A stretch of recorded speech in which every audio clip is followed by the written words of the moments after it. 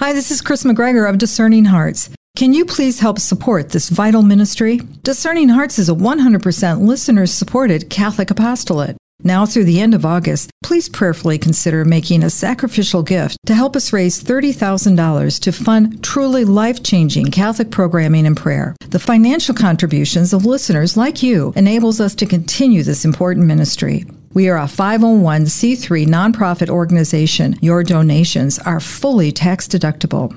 Again, between now and the end of August, please visit discerninghearts.com to make your donation. Thank you, and God bless you from all of us at Discerning Hearts.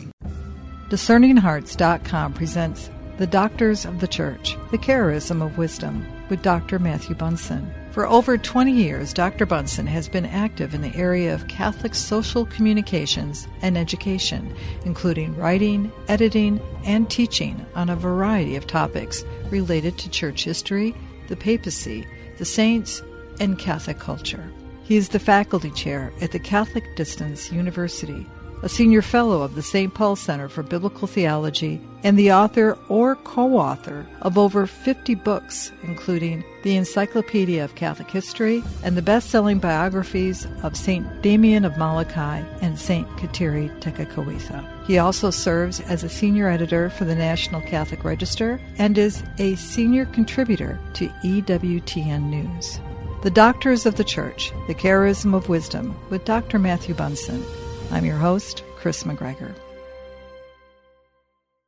Welcome, Dr. Bunson. It's great to be with you, Chris, especially to talk about one of the truly towering figures in the history of the Church. Can we call him the Doctor of the Doctors? Well, he's certainly one of the greatest and most important of the doctors. I mean, we're talking about someone who was really one of the very first of the doctors. He was ranked with Ambrose Jerome and, of course, Gregory the Great in 1298 by Boniface VIII. When we think of important figures in the life of the Church, it's hard to come up with someone, with the possible exception of Thomas Aquinas and St. Paul, who has had so great an influence on the history of not just the Church, not just wider Christianity, but really of Western civilization. The Church honors him as a saint, a father of the Church, a doctor of the Church, the doctor of grace. And again, looking also at Thomas Aquinas as arguably the greatest theologian in the history of Christianity. We know as well that Protestant reformers, from Luther to Calvin to Reformed evangelicals, even today, try to claim him and try to use their own interpretations of his vast theological writings to justify their teachings. Could we also say that as far as literature, as writing goes, he's probably one of the all-time greats? Oh, without question. Consider that what we know of his writings, what has survived or has been mentioned by him and his contemporaries, encompasses poetry, theology, hymns, studies on Scripture, books, and in the Confessions, the most famous autobiography of all time. We know from his faithful friend Posidius, who wrote his biography of St. Augustine, the Vita Augustini, that at the time of Augustine's death, the complete list of his works included at least 1,000 writings, numbered by the author. And then Posidius added that with others that cannot be numbered because he did not give them any number. Beyond that, there were 300 letters, 600 homilies that have survived in the passage of the centuries. Originally, there were far more, perhaps as many as between 3,000 and 4,000 as a result of 40 years of preaching. But what's so interesting is that for all of that, this immense figure remains largely unknown in any meaningful sense to much of contemporary culture today. I mean, think about arguably his most famous quote that I saw mentioned just a few days ago by a writer who was thinking himself very clever by mocking Catholic teaching on chastity as hypocritical. And of course, what do we hear from time to time about Augustine? His famous dictum, "Lord, make me chaste, but not yet." Obviously, we need to understand Augustine more and to understand as well the context of his life. Yeah, I've seen it said that for, what would it be, almost 1,000 years, or until at least the publication of The Imitation of Christ, that St. Augustine's Confessions was the most common manual of the spiritual life. Understandably. But we have to get beneath the reputation In other words, we need to understand Augustine's primary goal in life in order to understand the man. And for that, we need to look at what was really an agonizing search for him. His life is poignant, at times heartbreaking, and it was, and that word, agonizing search for the truth. Not his truth, not other truths, not some truth. And I remember Pope Benedict XVI had a wonderful way of explaining Augustine. And in fact, he gave a talk at the very tomb of Augustine.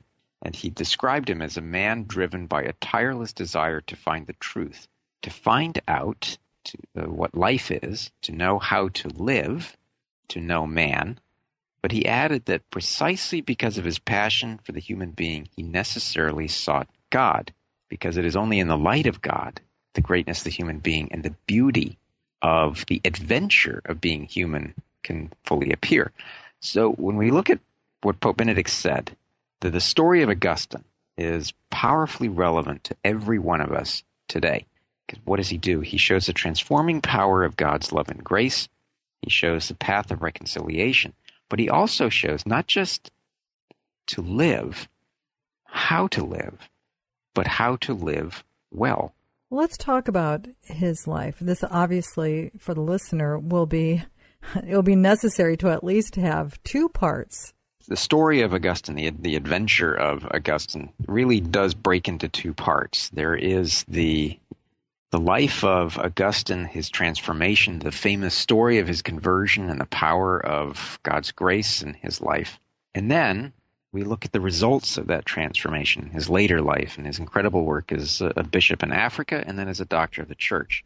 Both of these really are equal parts, but they're sort of built, read the writings of Augustine, around two main works. The Confessions, in which he talks about that journey to faith, the union of faith and reason in him. And then, in a way, we can look at the City of God, in which, as we'll see in part 2, Augustine was able to take everything that he'd learned and to defend what he had come to know was true in a culture that was increasingly tortured, imploding from within because of the collapse of late imperial civilization, and at dire threat from outside by the barbarian invasions of the era. And he offers the church as the sanctuary, the safe harbor for all. And the overarching point that I think needs to be made is that Augustine's love for Christ shaped his personal commitment. And that really, I think, rests at the heart in what we're going to talk about in part 2. That we see a life patterned on seeking. And from there, he progressed to a life given totally to Christ and thus to a life for others. In effect, what we're seeing is someone who did not have one conversion, but several. And each impelled him forward to a life of perpetual renewal, of perfecting the virtues, of placing himself more fully at the service of Christ. That being converted to Christ means not living for oneself, being at the service of all. He was born in northern Africa. The story of Augustine begins in North Africa, in the city of Tagaste, in what was the Roman province of Numidia. And the city today is called Souk Aras in modern Algeria. And even then, it was noted as sort of a center of learning and Roman colonial culture. We know that he was born in November of 354 to a very respected local Roman African leader by the name of Patricius, a man who actually later became a catechumen under the influence of another one of the great figures of the era, his wife, Patricius's wife, and of course, one of the great mothers in the history of the church, St. Monica, who was a fervent Christian. Now, we know that the family was almost certainly of Roman, Berber, African, and Phoenician descent. Now, despite that rather exotic-sounding origin, they were thoroughly Roman African in outlook. And despite the presence of a variety of cultures in North Africa, which again was a crossroads for caravans of spices and silks and slaves from Egypt and deeper Africa, the family spoke Latin. Now, as I said, we can't consider Augustine without speaking of his mother, St. Monica, as a model for all parents struggling to keep their children in the faith. And she tried to exercise an influence on her son and raised him in the Christian faith. We know that he had a brother named Navigius and a sister, whose name unfortunately is not known to us, but who subsequently, after being widowed, became the head of a monastery for women, or a community for women. Long delayed, as sometimes was the custom, his baptism, but he was constantly avoiding it, in part because he understood what it would mean to him to be baptized. But he talks about the faith. He says that from my earliest childhood, I was nourished on the name of my Savior, kept it, he said, in the recesses of his heart. Even in his darkest years, he was not carried fully away, as he says.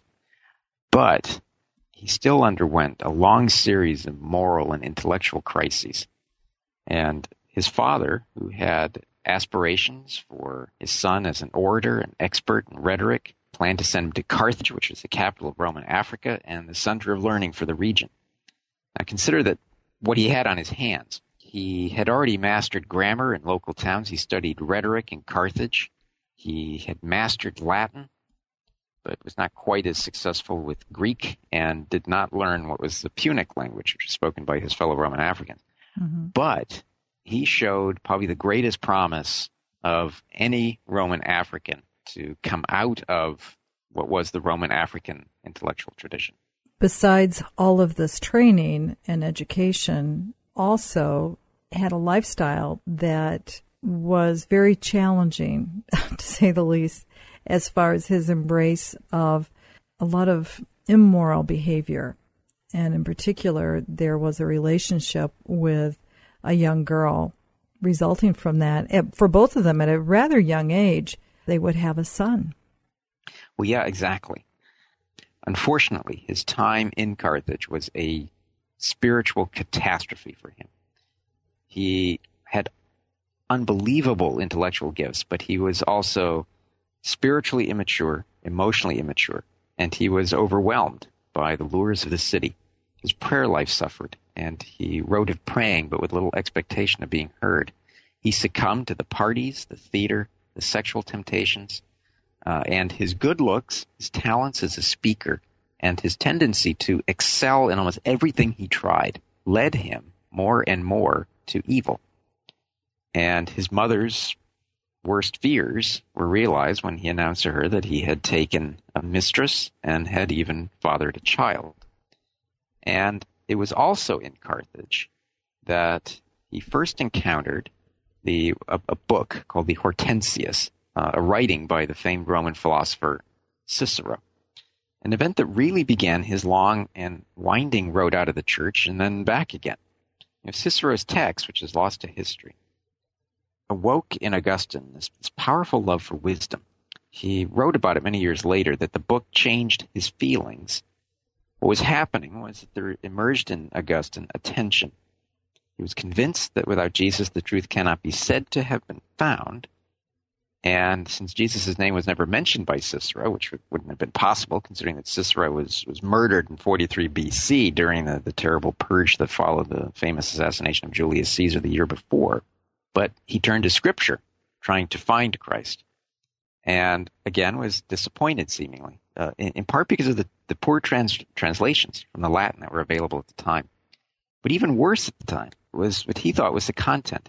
He read book after book of Scripture and found there the same complaint that a lot of people make today, and that is there were terrible wars and sufferings. He did not see a coherent plan at that point. He was missing, too, what he thought were the philosophical insights of Cicero. And so he put more stock in a dead Roman philosopher than he did in the truths of Scripture, in part because he did not at that point have the wisdom to grasp salvation history. And there he fell into a trap of his own genius, in that on the one hand he was seeking God and did not want to live without him, but he also grounded his longing for the truth in the allure of pure rationality. And this brought him into contact with the Manichaeans, a religious sect that firmly believed that there was an eternal struggle between good and evil, between the darkness and the light. and that when darkness intruded upon the light, there occurred an intermingling of the mortal with the divine. And this is a mixture, they believed, of the trapped in matter, so that those who became hearers, as they called themselves, hoped to achieve rebirth as the so-called elect, the blessed few who had overcome the need for what they saw as the transmigration of souls. And as was typical for Augustine, drawn to the promise of this supposed philosophical system that was untethered from faith, he might at long last be able to grasp the force of pure reason and reason alone. And also typical of Augustine, much as he was once he began to commit sin, he became exceedingly good at it. And once he committed to the Manichaean cause, he was all in. We'll return in just a moment to The Doctors of the Church, the Charism of Wisdom, with Dr. Matthew Bunson.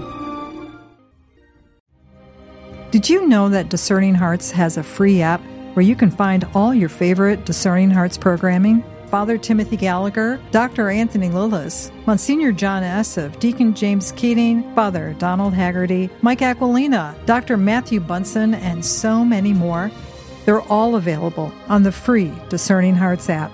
Over 3,000 spiritual formation programs and prayers, all available to you with no hidden fees or subscriptions. Did you also know that you can listen to Discerning Hearts programming wherever you download your favorite podcasts, like Apple Podcasts, Google Play, iHeartRadio, Spotify, even on Audible, as well as numerous other worldwide podcast streaming platforms. And did you know that Discerning Hearts also has a YouTube channel? Be sure to check out all these different places where you can find Discerning Hearts Catholic podcasts dedicated to those on the spiritual journey. Show your support for Discerning Hearts by liking and leaving positive reviews on your favorite streaming platforms, such as Apple Podcasts, Google Play, Spotify, and more. With a collection of insightful podcasts led by renowned Catholic spiritual guides such as Father Timothy Gallagher, Monsignor John Esseff, Dr. Anthony Lillis, and more, Discerning Hearts is your gateway to a deeper understanding of discerning life's mysteries and growing deeper in your relationship with Christ. Your likes and reviews not only affirm the value these podcasts bring to your spiritual journey, but also help others discover the guidance and inspiration they seek. Share your thoughts, spread the word, and be part of a community that's committed to elevating hearts and minds through meaningful conversations. Your feedback fuels our mission to help others climb higher and go deeper in their spiritual growth. Like, review, and let your voice be a beacon of light for fellow seekers on the spiritual journey. We now return to The Doctors of the Church, the Charism of Wisdom, with Dr. Matthew Bunson. There's a real temptation in this Manichaeism to, would you say, intellectual pride. Oh, yes, very much so. In part because they had convinced themselves that they were the elect, they were superior in almost every sense. And because they were superior, therefore, they had the secrets of the universe. And we can only imagine the immense pain to Monica that she was enduring at this point, that Augustine's dalliance with the Manichaeans had caused her. She, at one point, wasn't even sure if she should allow her son into her house or to be at her table, as he refused to budge on the issues of his heretical beliefs. And she was worried that his genius, his pride, might be a source of scandal to the Christian community. But here was the moment when she took to heart the advice of a holy bishop who very famously, one of the great lines in the history of the church, he encouraged her to keep praying and to keep talking with her son because, as he put it, the son of so many tears could not perish. And the fortitude and the patience of Monica was vindicated. It was inevitable that a mind like Augustine's would grow disappointed with the Manichaeans. He started finding really serious errors in logic in their teachings, and their feeble responses to the Orthodox Christian apologists who reduced their claims and charges to ashes. He was shocked as well by their utter moral depravity, something notably that he saw even in his own rather reduced moral state. And then he also was shocked by the fact that he was mentally superior to every other member. and The breaking point came when he made increasingly firm demands that he wanted the promised explanations of the secrets of the universe and science, and he was told to wait for Bishop Faustus, the greatest of the Manichaean leaders who would explain all. Well, of course, the day finally arrived, and Augustine met Faustus. What was the result? Well, his last hopes for the Manichaeans were dashed when this Manichaean genius was unmasked before Augustine's withering questioning and exposed as nothing more than a charlatan. And from that point on, Augustine began to distance himself. In all, looking back, he had wasted 9 years of his life on the sect, and still, though, could not subject himself to what he, I think in his heart, knew he needed to do, but instead embarked on his next great project, which was to go to Rome.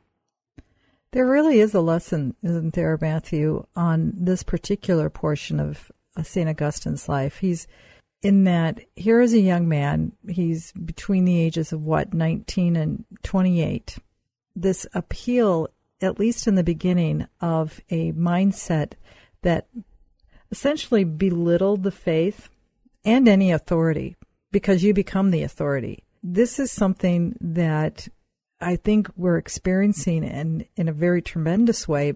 We may not call it Manichaeism, but it sure does, can we say, smell a lot like Manichaeism? I mean, its odor is all over the place, isn't it? Yes, it is. It's a false intellectuality. It's a false intellectualism. It's a false recourse to supposed reason and science. At the heart of it is pride. As you say, it's a rejection of authority. It's the capacity to delude ourselves into thinking that we can get by without God, that we can succeed on our own. All of the things that Augustine is going to teach about in later years, he was undergoing. But the other aspect, too, is sin. And that's something, of course, that we'll talk more about. But he recounts that very famous story. And I think it's an important lesson. He talks about the pear tree that was close to his own vineyard, that he describes as heavily laden with fruit, which, as he very famously wrote, was neither tempting for its color nor for its flavor. And then one night, he said, he was out with his friends. He had already cultivated bad habits. And they shook and they robbed the tree. And they carried off an enormous load of pears. He said, not to eat ourselves, but to dump out to the hogs after barely tasting some of them. But he added, doing this, he said, pleased us all the more because it was forbidden. And he wrote that such was my heart, O God, that even then it was like a bottomless pit. And what he realized was that it was foul and he loved it. And he loved my own undoing. He said, I loved my error. Not that, he said, for which I erred, but for the error itself. He described himself as a depraved soul, falling away from the security of God to destruction in itself, seeking nothing from the shameful deed but shame itself. And that, I think, is a beautiful way of understanding where he was. Let's talk about that particular moment in which he heard a young child singing a song. During his time in Milan, from about 383 to 386, he passed through what are really three clear phases. He went from being a Manichaean to becoming a skeptic, and finally to accepting the Christian religion. And at the very, very heart of this was Ambrose. And Augustine settled into the habit of listening to Ambrose. Now, he's a doctor of the church. He's a father of the church. You and I have talked about him. Augustine loved Ambrose's oratorical skills. And we can also suppose that he was intrigued by the fact that he had met his own intellectual equal. Imagine the shock he had in doing that. He was surrounded as well by minds as sharp as his was, but who loved the faith and defended it with immense skill. The respect he gave to Ambrose, who really answered as many questions with patience and depth, prompted him to start focusing not on how Ambrose was speaking, but on what he was actually saying. He moved inexorably toward a true Christian conversion. And he found himself in the midst of what was an intellectual transformation. But this came faster than his moral one. And here is where, looking at Ambrose as a model for chastity, he was still in the chains of really bad habits. And then he said, of course, Lord, make me chaste, but not yet. But that was because he was not ready yet. It wasn't. It's quite the reverse from what we think of when people make jokes about it. What he was getting at was that it was a lament on his part that he was still in chains. But then the day came. He was in the countryside in an estate near Cassisiacum, just outside of Milan. And he was in the garden of a house. He was reading scripture. And as he wrote in the Confessions, he said, I was suddenly asking myself these questions, weeping all the while with the most bitter sorrow in his heart, when all at once, he said, I heard a sing-song voice of a child in a nearby house. And it's a passage from the Confessions that's really very much ingrained in the mind of anyone who's taken the time to read it. He says, whether it was a voice of a girl or a boy, he wasn't sure. But it kept saying the same refrain, take and read, take and read. And he said at this point he looked up. He was trying to figure out if this was some sort of a game. But he could not remember ever hearing anything like that. And then he said, he began, the tears were just flowing, but he stemmed, he said, the flood of tears. And he stood up and said that this could only be a divine command. And he picked up scripture and read the first passage. And he hurried back to the spot where the book was, and it was the Epistles of Paul. He said he seized it, opened it, and in silence read the first passage in which his eyes fell, and it was from Romans. And the passage read, not in carousing and drunkenness, not in sexual excess and lust, not in quarreling and jealousy. Rather put on the Lord Jesus Christ and make no provision for the desire of the flesh. And he said he realized that he had no wish to read more and no need to do so. In an instant, he said, as he came to the end of the sentences, it was as though the light of confidence flooded into his heart, and all of the darkness of doubt was dispelled. And so at the age of 32, he was baptized by Ambrose in the Cathedral of Milan in 387. His mother, his son, Adeodatus, and his friends were all there. And it was for him, he said, tears ran from his eyes, and happy as he was in those tears. And he had discovered that a human being can only find a true peace by accepting the peace offered by the Creator. And of course there, what is the very first line from the Confessions? Chapter 1, line 1. He says, you made us for yourself, and our hearts find no peace until they rest in you. We need to, unfortunately, come to a close on this particular episode, but not a close on the exploration of St. Augustine's life. This is merely part one. In closing, this particular part of his life, the beautiful scene of a 56-year-old St. Monica, a 33-year-old St. Augustine, and probably one of the most lovely tellings of a parting that has ever been put to paper, and yes, that the death of St. Monica. It's almost impossible to read Augustine's account of the passing of his mother without tears. Mm-hmm. Monica's passing came at a time in Ostia when they were planning to sail back to Africa. She had witnessed the conversion of her son, but she also recognized that the time had come for her own passing. She said, that I no longer find any pleasure in this life, but she added that what more I have to do here and why I'm still here, I do not know. Her passing, however, probably from a fever in the port of Ostia in 387, really ended beautifully the first half of Augustine's life. And he wrote, and it's a great quote, "It was not fitting that her funeral should be conducted with moaning and weeping, For such is normal when death is seen as only misery or as a complete end of existence. But she had not died in misery, and death, he wrote, was not her end. Of the one fact we were certain by reason of her character, of the other by our faith. Monica was gone, but she finished her task of bringing her son to Christ. Augustine was now ready to go forward to give the rest of his life to the church and to Christ. And in part 2, we're going to see how Augustine placed his talents at the service of both. Dr. Bunson, thank you so much. It's a great privilege to be with you as always, Chris. Take care and God bless. You've been listening to The Doctors of the Church, the Charism of Wisdom with Dr. Matthew Bunson. To hear and or to download this program along with hundreds of other spiritual formation programs, visit discerninghearts.com. This has been a production of Discerning Hearts. I'm your host, Chris McGregor.